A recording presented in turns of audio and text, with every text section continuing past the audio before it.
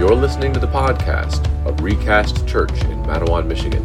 This week, Pastor Don Filsick preaches from his sermon series titled 1 Corinthians, Sinful Church, Powerful Gospel. Let's listen in. Well, good morning and welcome to Recast Church. Wait, where are we? Recast Church, and I'm Don Felsick. I'm the lead pastor here, and I'm really glad to be back after a week of serving up at Camp Barakel. I was up there this past week serving kids, watching 144 high schoolers running around and running in circles and running every which way, and I got to work in the kitchen feeding them. It really is a privilege, and it's really great to get an opportunity. Really almost every summer, Linda and I have been able to go up there and serve in some capacity. Linda was the nurse up there, taking care of campers, pulling ticks off of them and all that fun stuff. But it's so cool to be a part of a camping program like that. And I don't know how many of you know this, but Recast is actually a member church, which actually Camp Barakel is run by its member churches in terms of we kind of have a part stake in the camp. It is technically on paper owned by its member churches, so we kind of own 1/16 of Camp Barakel, and that's kind of cool to think about, and I'm on the board there, and it's been a great privilege to get up there and serve. But I am so glad to be back this week to bring us all what I'm going to call a humdinger of a text. There is something about preaching through books of the Bible, section by section, paragraph by paragraph, verse by verse, that often will lead us from time to time into verses that I would not otherwise preach. Like if I was just picking out my favorites or my hobby horses or my issues, this might be down there near the end of the list. And I say that not to go like, oh, great, no, we got one of these. This sometimes God brings forward hard things for us that we need to hear. It's beneficial for us to hear these things. Well, the reason I'm setting it up that way is that this text this morning is full of countercultural content. It's going to start with Paul's authority to rebuke the church in Corinth. Then it's going to move to that strong rebuke of the church for tolerating sexual immorality in their midst. It will include removing an unrepentant sinner from their midst.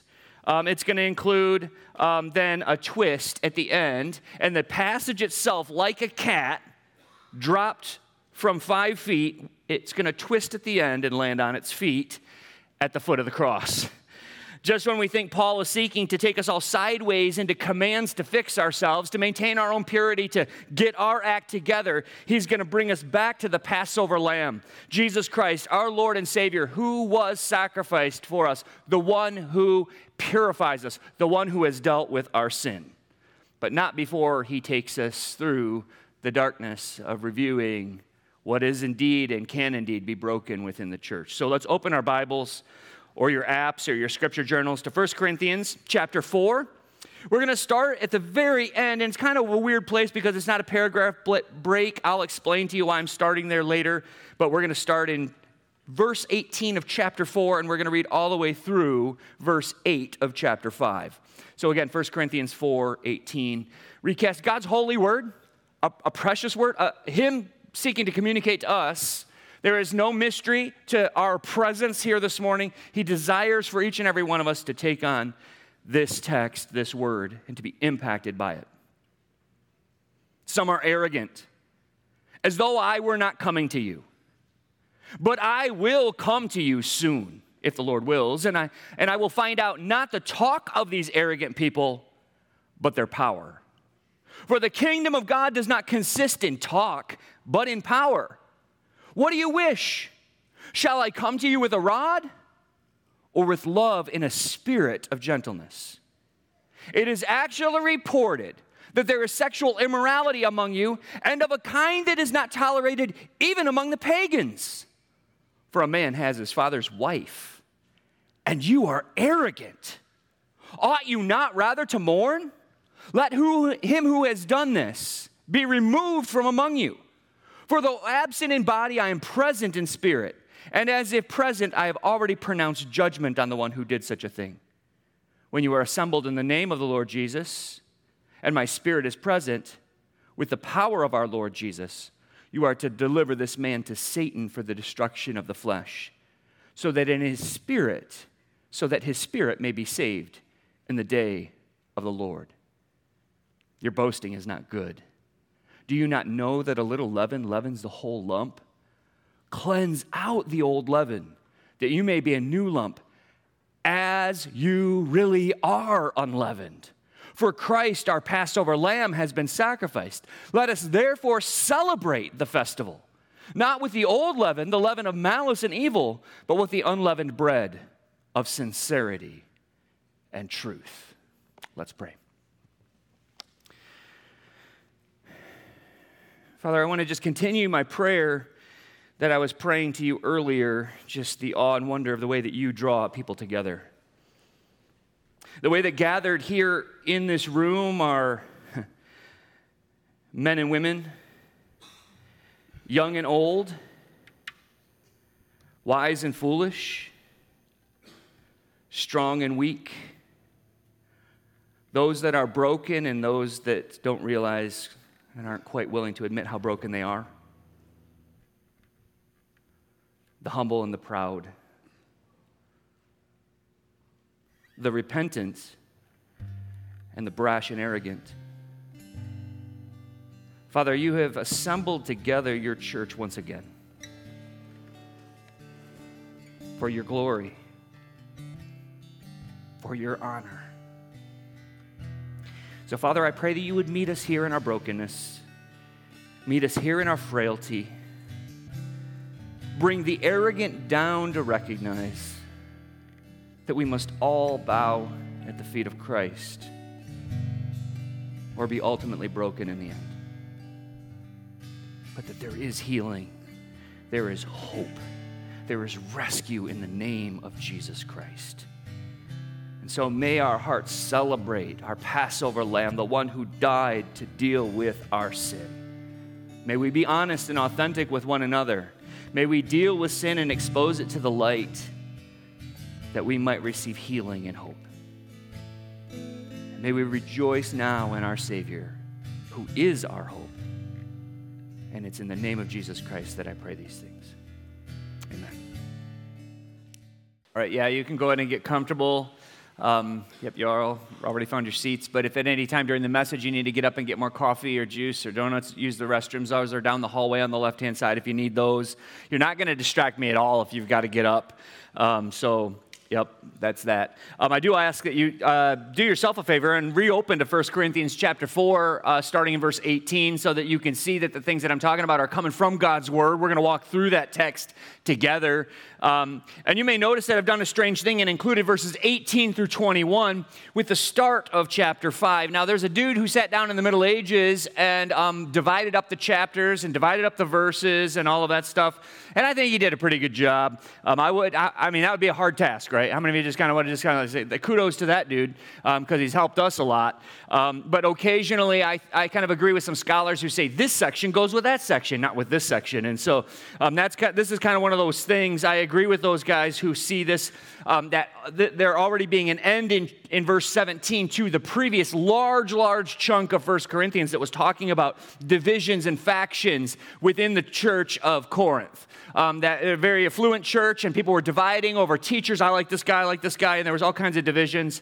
But I think the harsh nature, and what leads me to conclude that this opening harsh section of verses 18 through 21 goes with this next section in chapter 5. I believe it's introductory because it's a very hot topic that Paul wants to address. He starts with heat and fire to introduce the next topic because he's reasonably upset at the behavior of the Corinthian church. Now, he's certainly upset about their divisions, and so that's where the debate comes in. Is this fire coming from the divisions, or is the fire coming from the immorality that he's about to discuss? I lean towards the scholarship that guides towards it, tying in with chapter 5.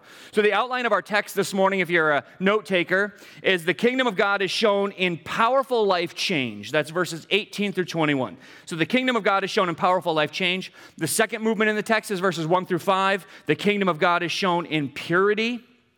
And then the last section is the kingdom of God is shown in truth and sincerity, verses 6, 7, and 8. So we're going to begin with Paul explaining that the kingdom of God is shown in a powerful life change, and the Corinthians are not exhibiting that. So that's what these first 4 verses are all about. He starts with a basic statement Some within the church, he says, are arrogant. Now that's not going a good direction right off the bat, right? Some of you are arrogant. If I were to stand up here and say that, it would be true, but it's also a bit harsh.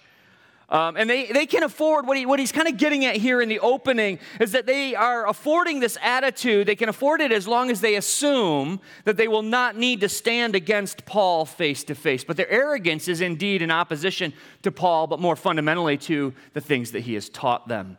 They assume Paul's not going to return to them, so they feel comfortable in kind of going rogue and doing their own things, all kinds of things.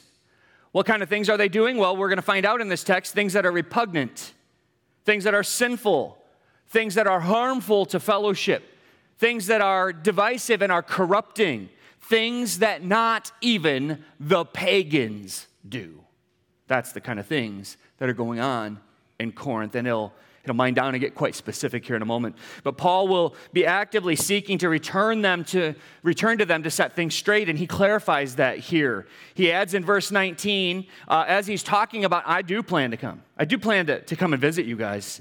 And he adds the very biblical phrase, if the Lord wills. James told us to always assume in our, and even to speak within our planning, if the Lord wills, I'm going to go on vacation next week. If the Lord wills, I'm going to, and I think you don't have to make that a mantra, but what you need to make that an attitude, a heart of dependence upon God that acknowledges that if I'm going to breathe in the next 5 minutes, it's going to be if the Lord wills.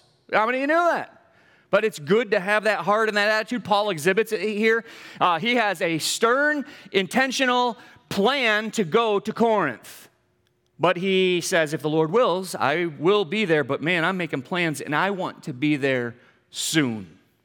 Now, I can only imagine that this announcement of his impending arrival would have made some in the gathering upset. I mean, you can imagine a church gathering where the very first time, we got a letter. The courier comes and we got a letter from Paul. Let's read it. And some are like, Paul, whatever. They're sitting in the back just kind of grumbling and complaining. And he says, I'm coming soon. I imagine that some kind of were like, the blood drains out of their face and Paul coming here? The things that we've been saying about him, the things that have been reported to him, the things that we've been doing, the things that we've been dividing, the way that we have kind of put the wreck on the church that he planted? Can you imagine what that might have looked like in that gathering as they found out that they were indeed going to be seeing Paul face to face? The reason that they might feel frustrated at the notion of his arrival is their arrogance. They have been leading others astray. They've been going their own way. They've been leading lives of sin without any accountability and without living any lives of moderation. Just kind of like, yep, God's grace covers us. We'll just do what we want. They've been teaching others, or at least speaking up about the way that they think things should go within the church, even in contra to Paul. According to verse 19, they are teaching a lot of theory. There's a lot of words. There's a lot of speaking. There's a lot of talk that's going on. Look at verse 19. But I will come to you soon if the Lord wills, and I will find out not the talk of these arrogant people, but of their power. According to verse 19, they are teaching theory, but they have not been teaching anything that's resulting in powerful life change. They're not living lives of power. They are just talking things. How many of you know that talk is cheap? You know that? And so Paul speaks an adage in verse 20 that we ought to take to heart. In essence, that's what he's saying. Talk is cheap, but real ministry in God's kingdom results in life change. Where the word of God is spoken in truth and in power, people's lives change. Where it's believed and trusted and applied and lived out in community, there is real life change. Real churches empower others through the Spirit for godly living. It would be easy to misunderstand what Paul is getting at here, especially with the interplay of talk and words and power. His words are indeed really direct and harsh, and we might be tempted to think that he's inviting the guilty parties into the octagon, right? Let's throw down. Okay, get the octagon ready. I'm coming to town. We're going to have a little MMA Corinth style. or at least some kind of power test. Like we might in our minds think of maybe more biblical, less octagon, maybe a power test like Elijah. Like he's planning on coming to Corinth and having a miracle off. You know, like you do your miracles, I'll do mine, and we'll see whose staff eats whose, turn it to a snake, whatever. Is that what he means here? I don't believe so. What he's trying to convey is not some miracle showdown of power where he expects to walk into Corinth and show off some Holy Spirit power. What he's seeking to communicate is that the Christian life is not one of mere theory. Never has been, never will be. But the Christian life is a life of powerful and radical transformation of real people, and Corinth isn't showing it.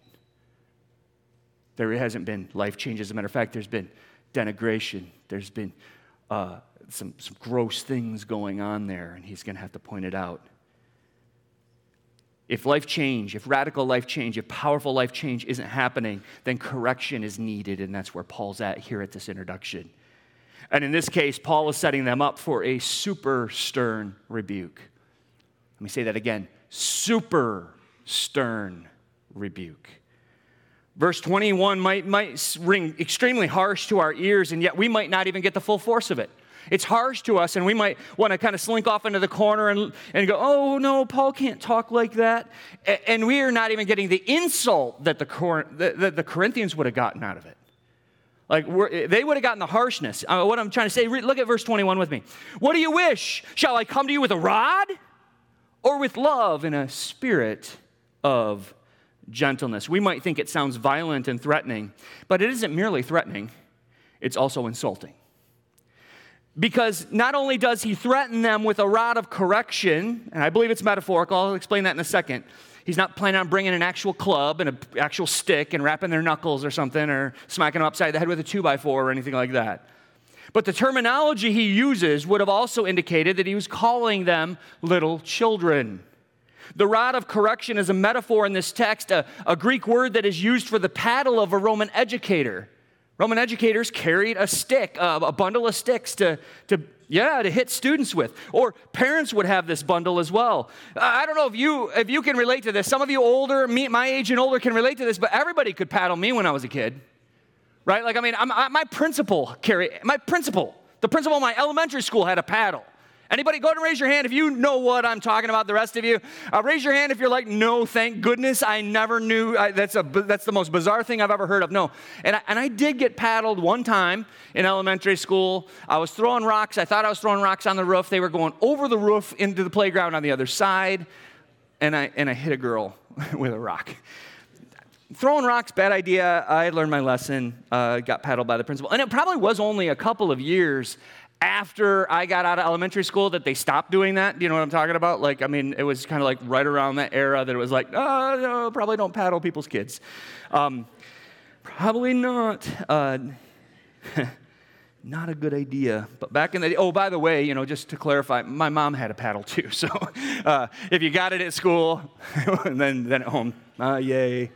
But the opposite response given in this text that leads me to conclude that it's metaphorical, is not bringing a literal paddle, is it's the contrast. What's contrasted against the real, the rod in this case. He's saying, pick how you want it to be. Pick how you want it to be when I come to see you. Pick the spirit in which you'd like me to arrive, a spirit of gentleness or a spirit of judgment. I'm coming soon to see you all.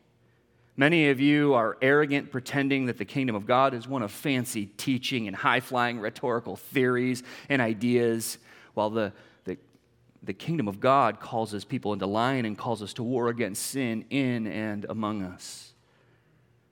This first section, highlighting the nature of the kingdom of God, is one of it's highlighting that it's a life of powerful life change, and this is all one massive setup to what he's going to say next in verse 1 of chapter 5, a shocking statement.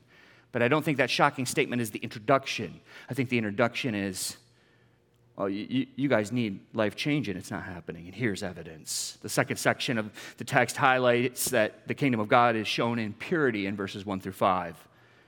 Paul has received a report of sexual immorality being tolerated among the church of Corinth. Being tolerated in the church. Sexual immorality is a catch-all category.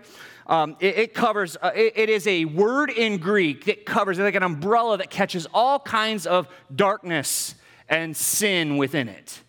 So it's one word. We translate it with two, sexual immorality. Porneia is the Greek word, and it was a common Greek word in documents outside of the Bible as well as within the Bible. And so we have all kinds of evidence for what kinds of things they would have categorized as porneia. It includes sex before marriage, which is fornication in our language, adultery, sex outside of marriage with somebody that's not your spouse, homosexual activity, pornography, incest, and a whole lot of other behaviors that I need not go on to name and do not want to go on to name. And rather than trying to attempt to explain all behavior that falls under the banner of that Greek word porneia, it would be helpful to define that word by one thing that it is not. To define it by its opposite. To define it by its contrast so that we have an understanding of what in the world are we talking about here. Sexual immorality is not loving sexual intimacy between a husband and wife within the protective confines of a marriage relationship. That's the one thing it's not. Let me read that again. The one thing that sexual immorality is not is loving sexual intimacy between a husband and wife within the protective covenant of a marriage relationship. Where does God reserve sexual activity among humans? In his moral being, in his holiness, for the protective covenant of marriage. I'm going to borrow an illustration from a guy named Matt Chandler. I thought it was really powerful, a powerful illustration, but he says the protective, like sexuality and sexual expression is kind of like an explosion. Like it's this powerful force in a human heart. This powerful force within us, right?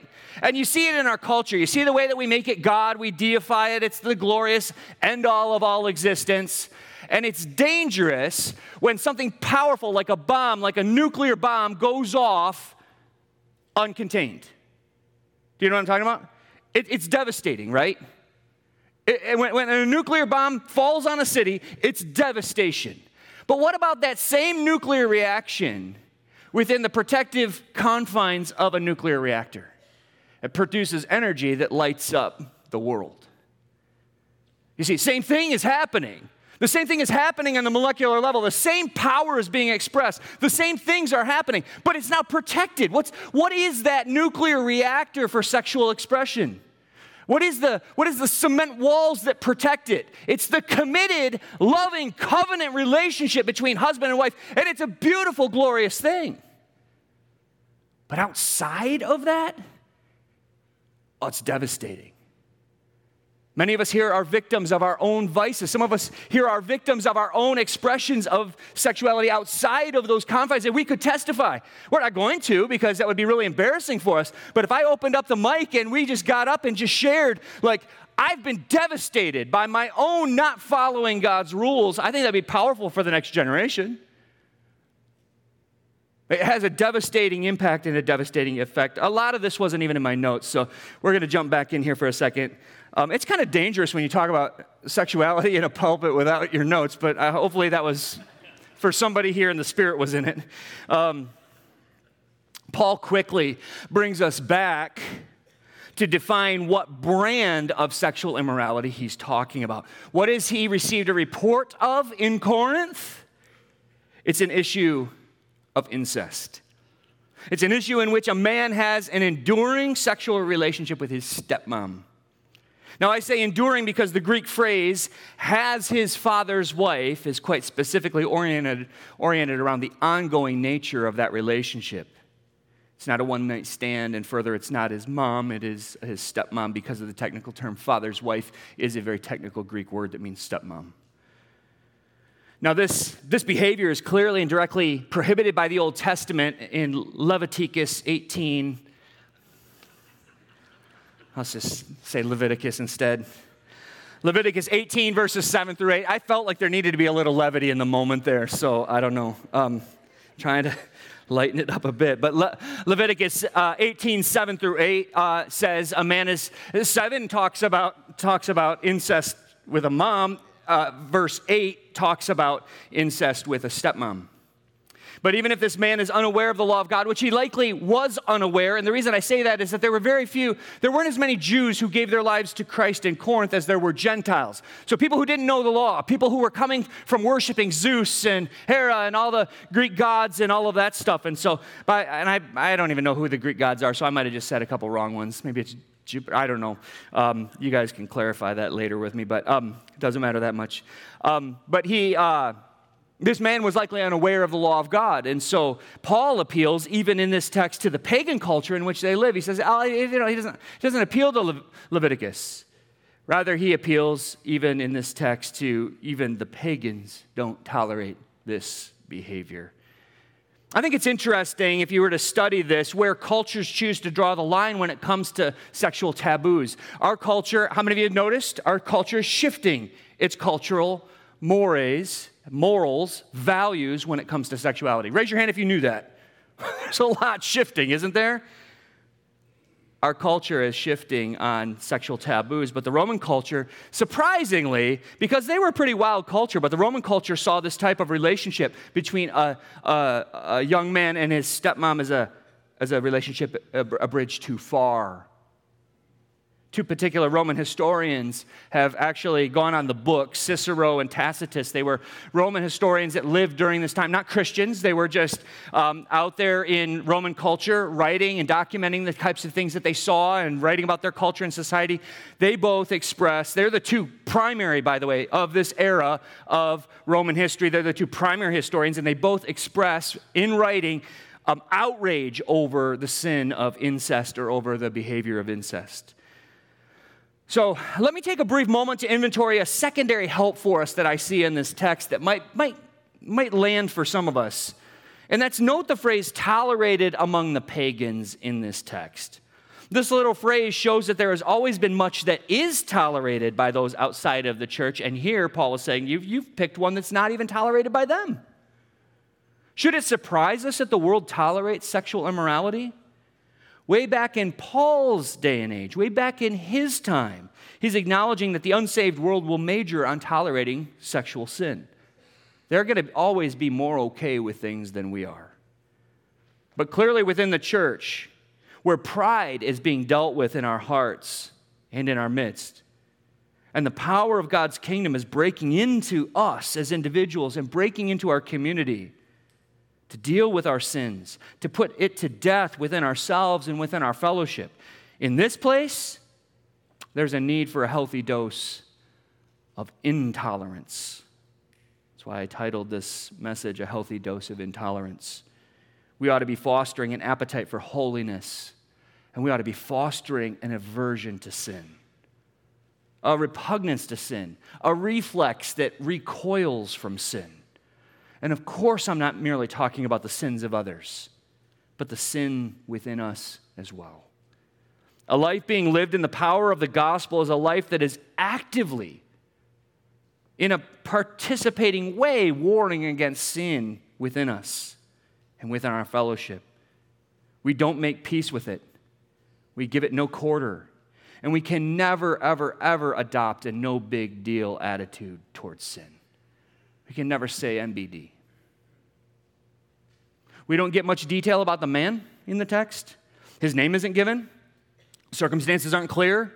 Was his dad still in the picture? We don't know. Was she widowed? We don't know. Was she after the money from the estate? We don't know. Many posit that he was a wealthy benefactor of the church. Some have even posited that the church met in his home, or give all kinds of excuses to why maybe the church didn't deal with this head on. But all of this is way too much speculation. We just don't know. The text isn't concerned for why it's not being dealt with. A man is having an ongoing sexual relationship with his stepmom. Many in the church are generally aware of the situation, and it appears that little to no action has been formally taken. And I say little to no action because I actually believe that it's quite likely that some action did take place, that someone has likely confronted him. I'll explain that in a moment, but Paul uses this as an opportunity to bring the church down a notch. He says, you're arrogant. I don't think they were arrogant about this sin. I don't think they were out there boasting, man and his stepmom, and yeah, look at us.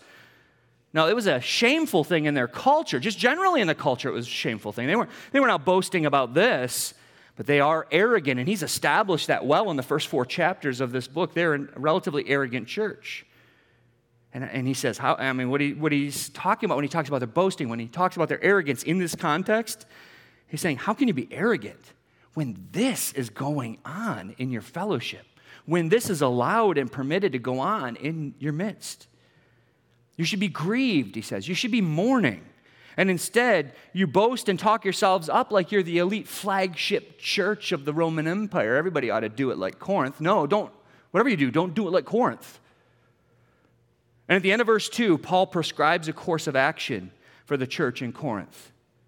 They should let him who has done this be removed from among them, jettisoned like an Among Us person that has been voted out and out the airlock. Some of you know what I'm talking about, and the majority of you have no clue. Removed. I have an important view that presupposes some things about this passage. I personally have a strong conviction that all of God's word holds together, that there's no contradiction, there's no conflict in it. In Matthew 18, Jesus speaks about the pathway of discipline within the church, and it is to be done in private first. Then if the offending party refuses to repent, then the circle is widened to only 2 or 3. You don't go spread rumors. You don't go say, hey, did you hear what that dude did? Did you hear what that dude did? And how many of you can imagine that happening in a church? That kind of like gossip and slander and things, even about what's true, but all of a sudden everybody knows, and it seems like, well, it's likely that maybe has happened to some degree in Corinth, because people are going and reporting it to Paul. But the circle widens to 2 or 3, go and confront the sin again. If there's no repentance, then it's told to the church publicly. Then the church becomes aware. And if there's still no repentance after the church calls that person to repent, then the person is to be removed from membership and treated as an unbeliever. That's all found in Matthew 18. It's a passage I would love for every one of us to be familiar with and apply regularly within this fellowship, and I think for the most part people do. If we go confront others who have sinned against us in private, it would stave off a ton of gossip, a ton of slander, and backbiting, and a lot of the back channel things that happen at churches. And more often than not, reconciliation is the result of following the model Jesus gives us. So go familiarize yourself with Matthew chapter 18, those few verses near the beginning. But I don't think that our passage today is in conflict with the instructions of Jesus, and therefore I can only assume that there must have been some within Corinth, if not Paul himself, who has confronted this man with his sin and he has refused to repent. The ongoing nature of the sexually immoral relationship shows that he was not willing to repent of it and to end it and cut off this relationship. And I just want to point out what's true about that. And often it's sexual sin that gets disciplined in the church primarily because it's the one that clings to us the most. It's the one that we have the hardest time giving up when it's engaged in. Sexual sin has a way of getting into our souls. Despite what the world tells us, we are knit together with sexual partners. There is no such thing as just flippant sex. And it's very difficult to end a relationship that is centered on our own pleasure. And the entirety of Scripture in balance requires me to conclude that this man has been given opportunities to repent that are not recorded for us here, and he refused to take the off-ramps. But it really is in the instruction to remove the man from their midst that we finally see the second point about the purity of the church coming into focus. There will always be sin that we need to be dealing with. It's a routine thing.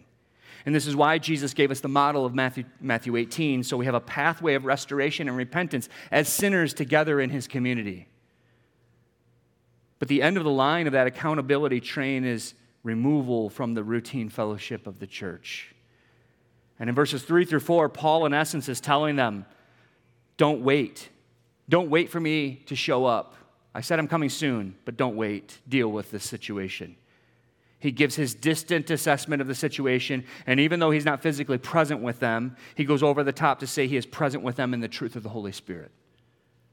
Most commentaries I read this week made much of the need to capitalize the word Spirit in verse 3, that's talking about unity, togetherness, presence in the Holy Spirit. I am present with you in the Spirit. Paul is not making some kind of astral soul travel or Jedi Force presence like Yoda or Obi-Wan or Anakin. I will be present with you. My spirit will be there.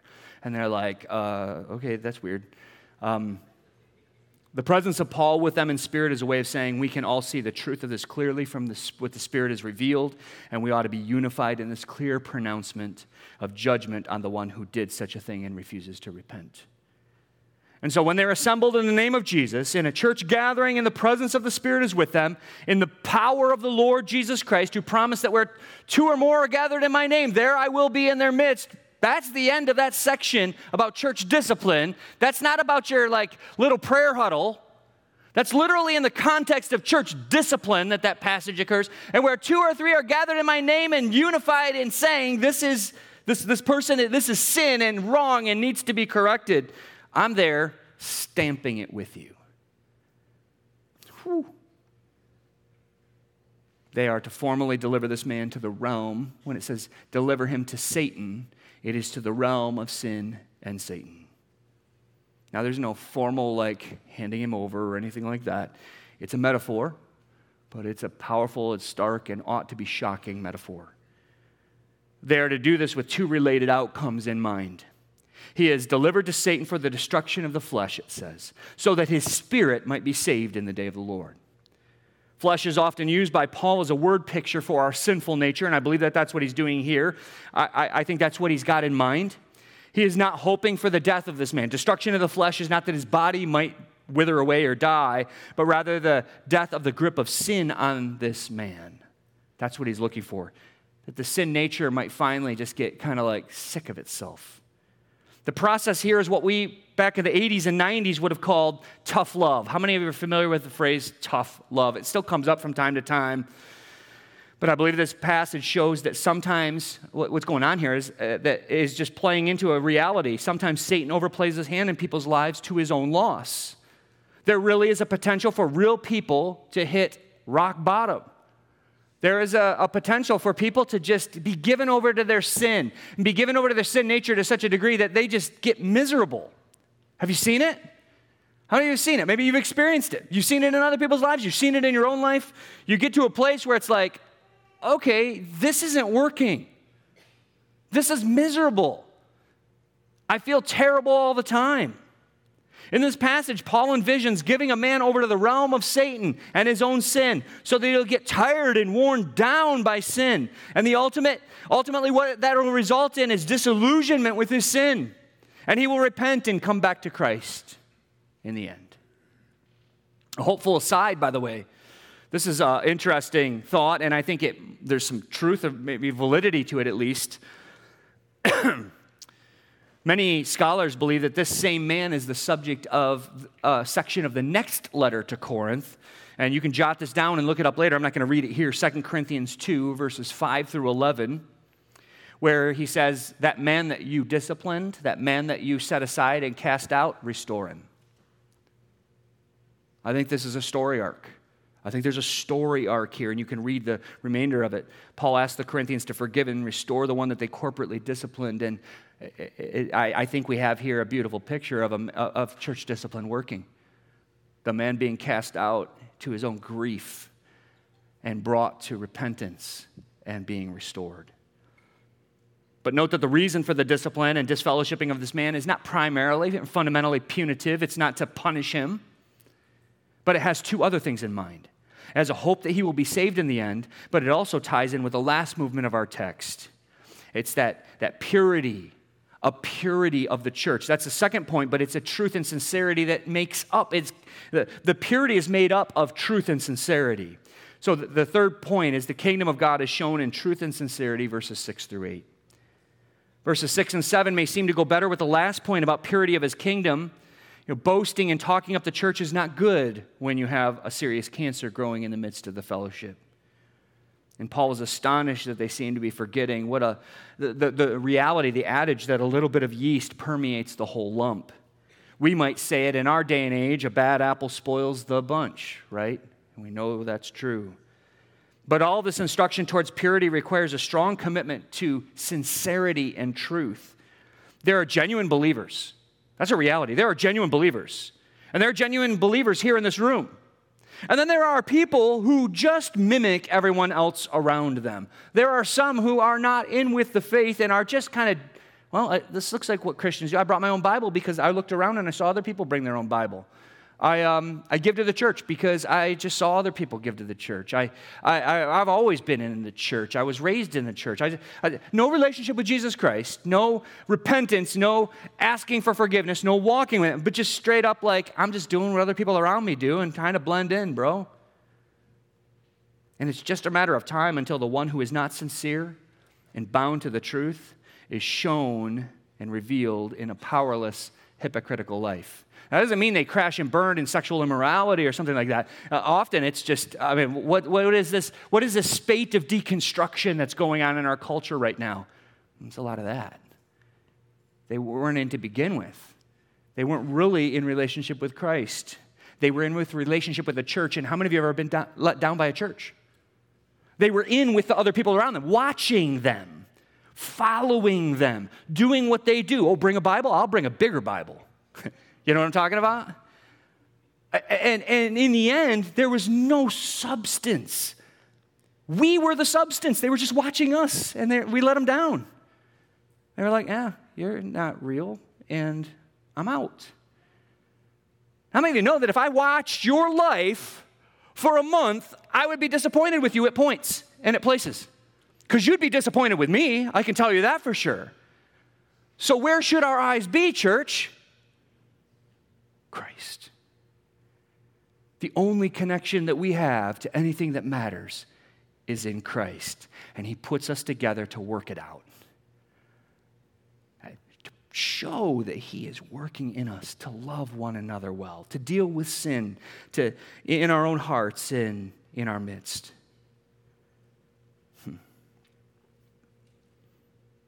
How can we ever cleanse a church full of sinners? Is it up to us?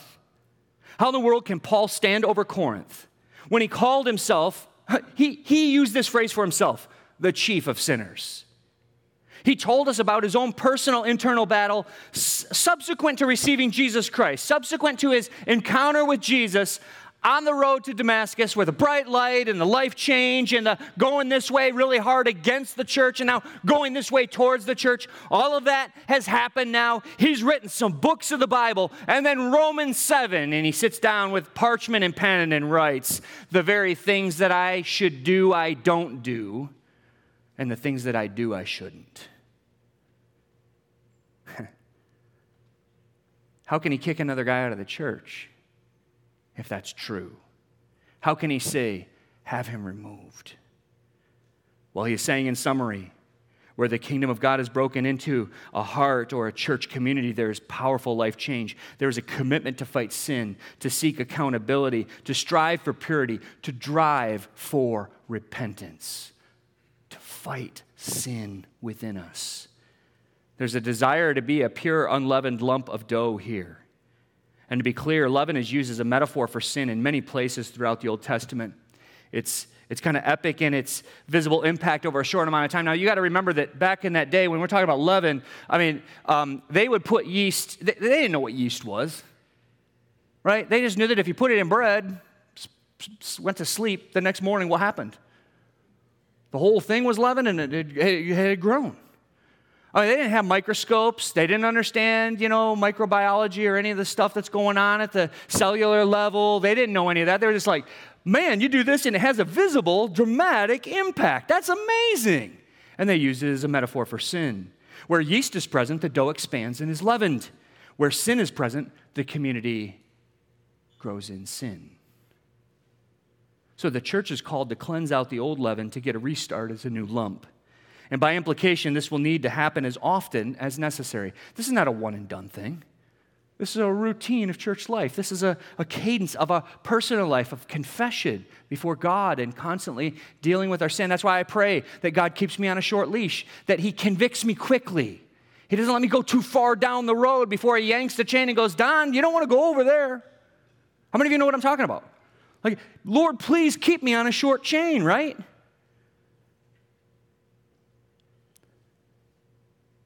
But note where we come in for a landing here this morning regarding truth and sincerity here in this final point. We might have an increased sense that Paul is telling us that we are the masters of the purity of the church. We need to wage war against sinners. We need to be constantly in battle mode. But Paul says something that is so totally radical in the middle of 7 that it almost takes the complete fangs out of his bite. As you really are unleavened. Think about it. As you really are unleavened. He says that to Corinth. Cleanse out the leaven among you as you really are unleavened. Recast. Everyone in this room who has the Lord Jesus Christ as your King, as your master, and you have asked him to save you, and he has sent his Spirit to rescue you, you are unleavened. Before the eyes of the Father, you are sinless. Amen? All praise to him. Why? Because you figured out how to deal with leaven. You figured out how to get it out. You figured out how to live a better life and how to live a perfect, pleasing life before God? Absolutely not. And why? The text tells us, because Christ, our Passover lamb, has been sacrificed. He's done it for us. He has rescued us. The hope of the church is not found in a self-improvement project. Make sure we're constantly, watching out and, everyone's sus and you got to just make sure, and I'm just kind of watching you, seeing who to jettison next. No, it's certainly, and quite fortunately, not wrapped up in our ability to remain pure. It's only wrapped up in the sincere and true connection to our Passover lamb by faith. He was slaughtered in our place. And so verse 8 ends our text this morning with a strange place. Celebration. A passage on church discipline, sexual immorality, and a lack of holiness in the church, particularly focused on Corinth, concludes with celebrating the sacrifice of Jesus. And we celebrate him best in a sincere obedience that flows from the truth. It requires some self-assessment, church. Is there sincerity in your faith before God? Is there an honest, when you're alone in your quiet moments, a relationship with him, a desire to commune with him, a desire to talk with him, a desire to hear from him, a desire to share him with others? Is there sincerity in that? Nobody's going to be saved through trying to mimic their way into his kingdom. But those who have asked Jesus Christ to save us by faith and trust in what he has done for us on the cross, we are unleavened in that Jesus has taken our sins on himself. And so in truth and in sincerity, we are being called to become what we already are in Christ. We have become unleavened, been made unleavened by him, so we must keep dealing with leaven when it's found in our hearts and when it's found in our midst. And consider this as we land on a couple of applications, as we wrap things up. How involved are we to be in each other's lives? We were talking about this in our men's group yesterday morning. More than we are. I think that's the right answer, right? How involved are we supposed to be in each other's lives? More than this. More than we are, more than our culture has us. I mean, that's hard to do, and I don't have specific, but if you've got some ideas about how to do that, come and see me. We have community groups, and we try to provide opportunities for that, to actually rub shoulders with others and just see if there's some relationships that stick. That's the goal of community groups, by the way. We recognize that that's not the end-all of the way that you fellowship with others. We recognize that you got friends outside of the church. You got all kinds of things. But man, we need to be together. We need to be involved in each other's lives. So let's open up our lives to one another in genuine community, in genuine accountability, in quick apologies, in soft hearts that are quick to acknowledge our own sins. And we only practice that when we're in relationship with one another. The second thing is that some may be tempted to stuff their sin down deeper after hearing this message. You're like, oh man, this guy got kicked out. Why? I must be next. Well, what could be more insincere? Think about it. What could be more insincere than allowing Satan to produce fear within you from a passage that concludes with sincerity and truth? Letting it come out. If you're struggling with sin, be it sexual immorality, gossip, gluttony, theft, whatever, set up a meeting with me or one of the elders, and let's get to the work of seeing what is true and exposing these sins to the light for the glory of our Lord and Savior, Jesus Christ. Let's get some health and some healing and some hope in these places. You come to me and you expose that, I'm going to say, oh, no surprise. You're a sinner? Wow, didn't see that coming. Now, if you expose it, what you're saying is, I want to deal with it. If you hide it, that's the danger. That's the scary place. I'm much more scared about those that are hiding it than those who are exposing it and working through it and dealing with it. Be honest and direct and expose our sins to the light. And the last thing is, let's end our time together by way of application at the foot of the cross like we do every Sunday. Come to the tables with eyes fixed on the one who died for our sins. Sin is not tame. Hear me, don't check out for a second here. Sin is not tame. It's deadly. And it would have plunged each and every one of us into the eternal torments of hell. God is holy. Sin is not a plaything.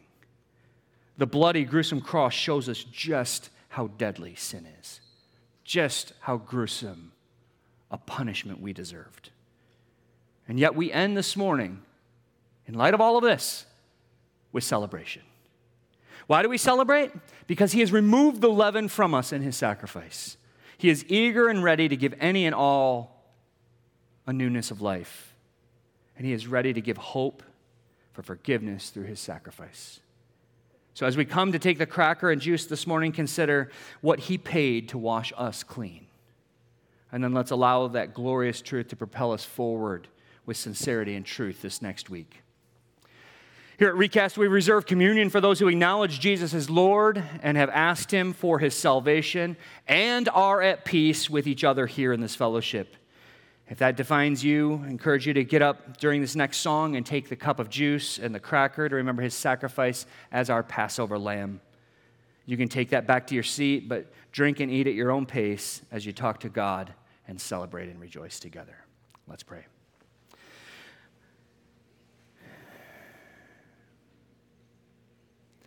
Father, our sins, they are many, but your mercy is more.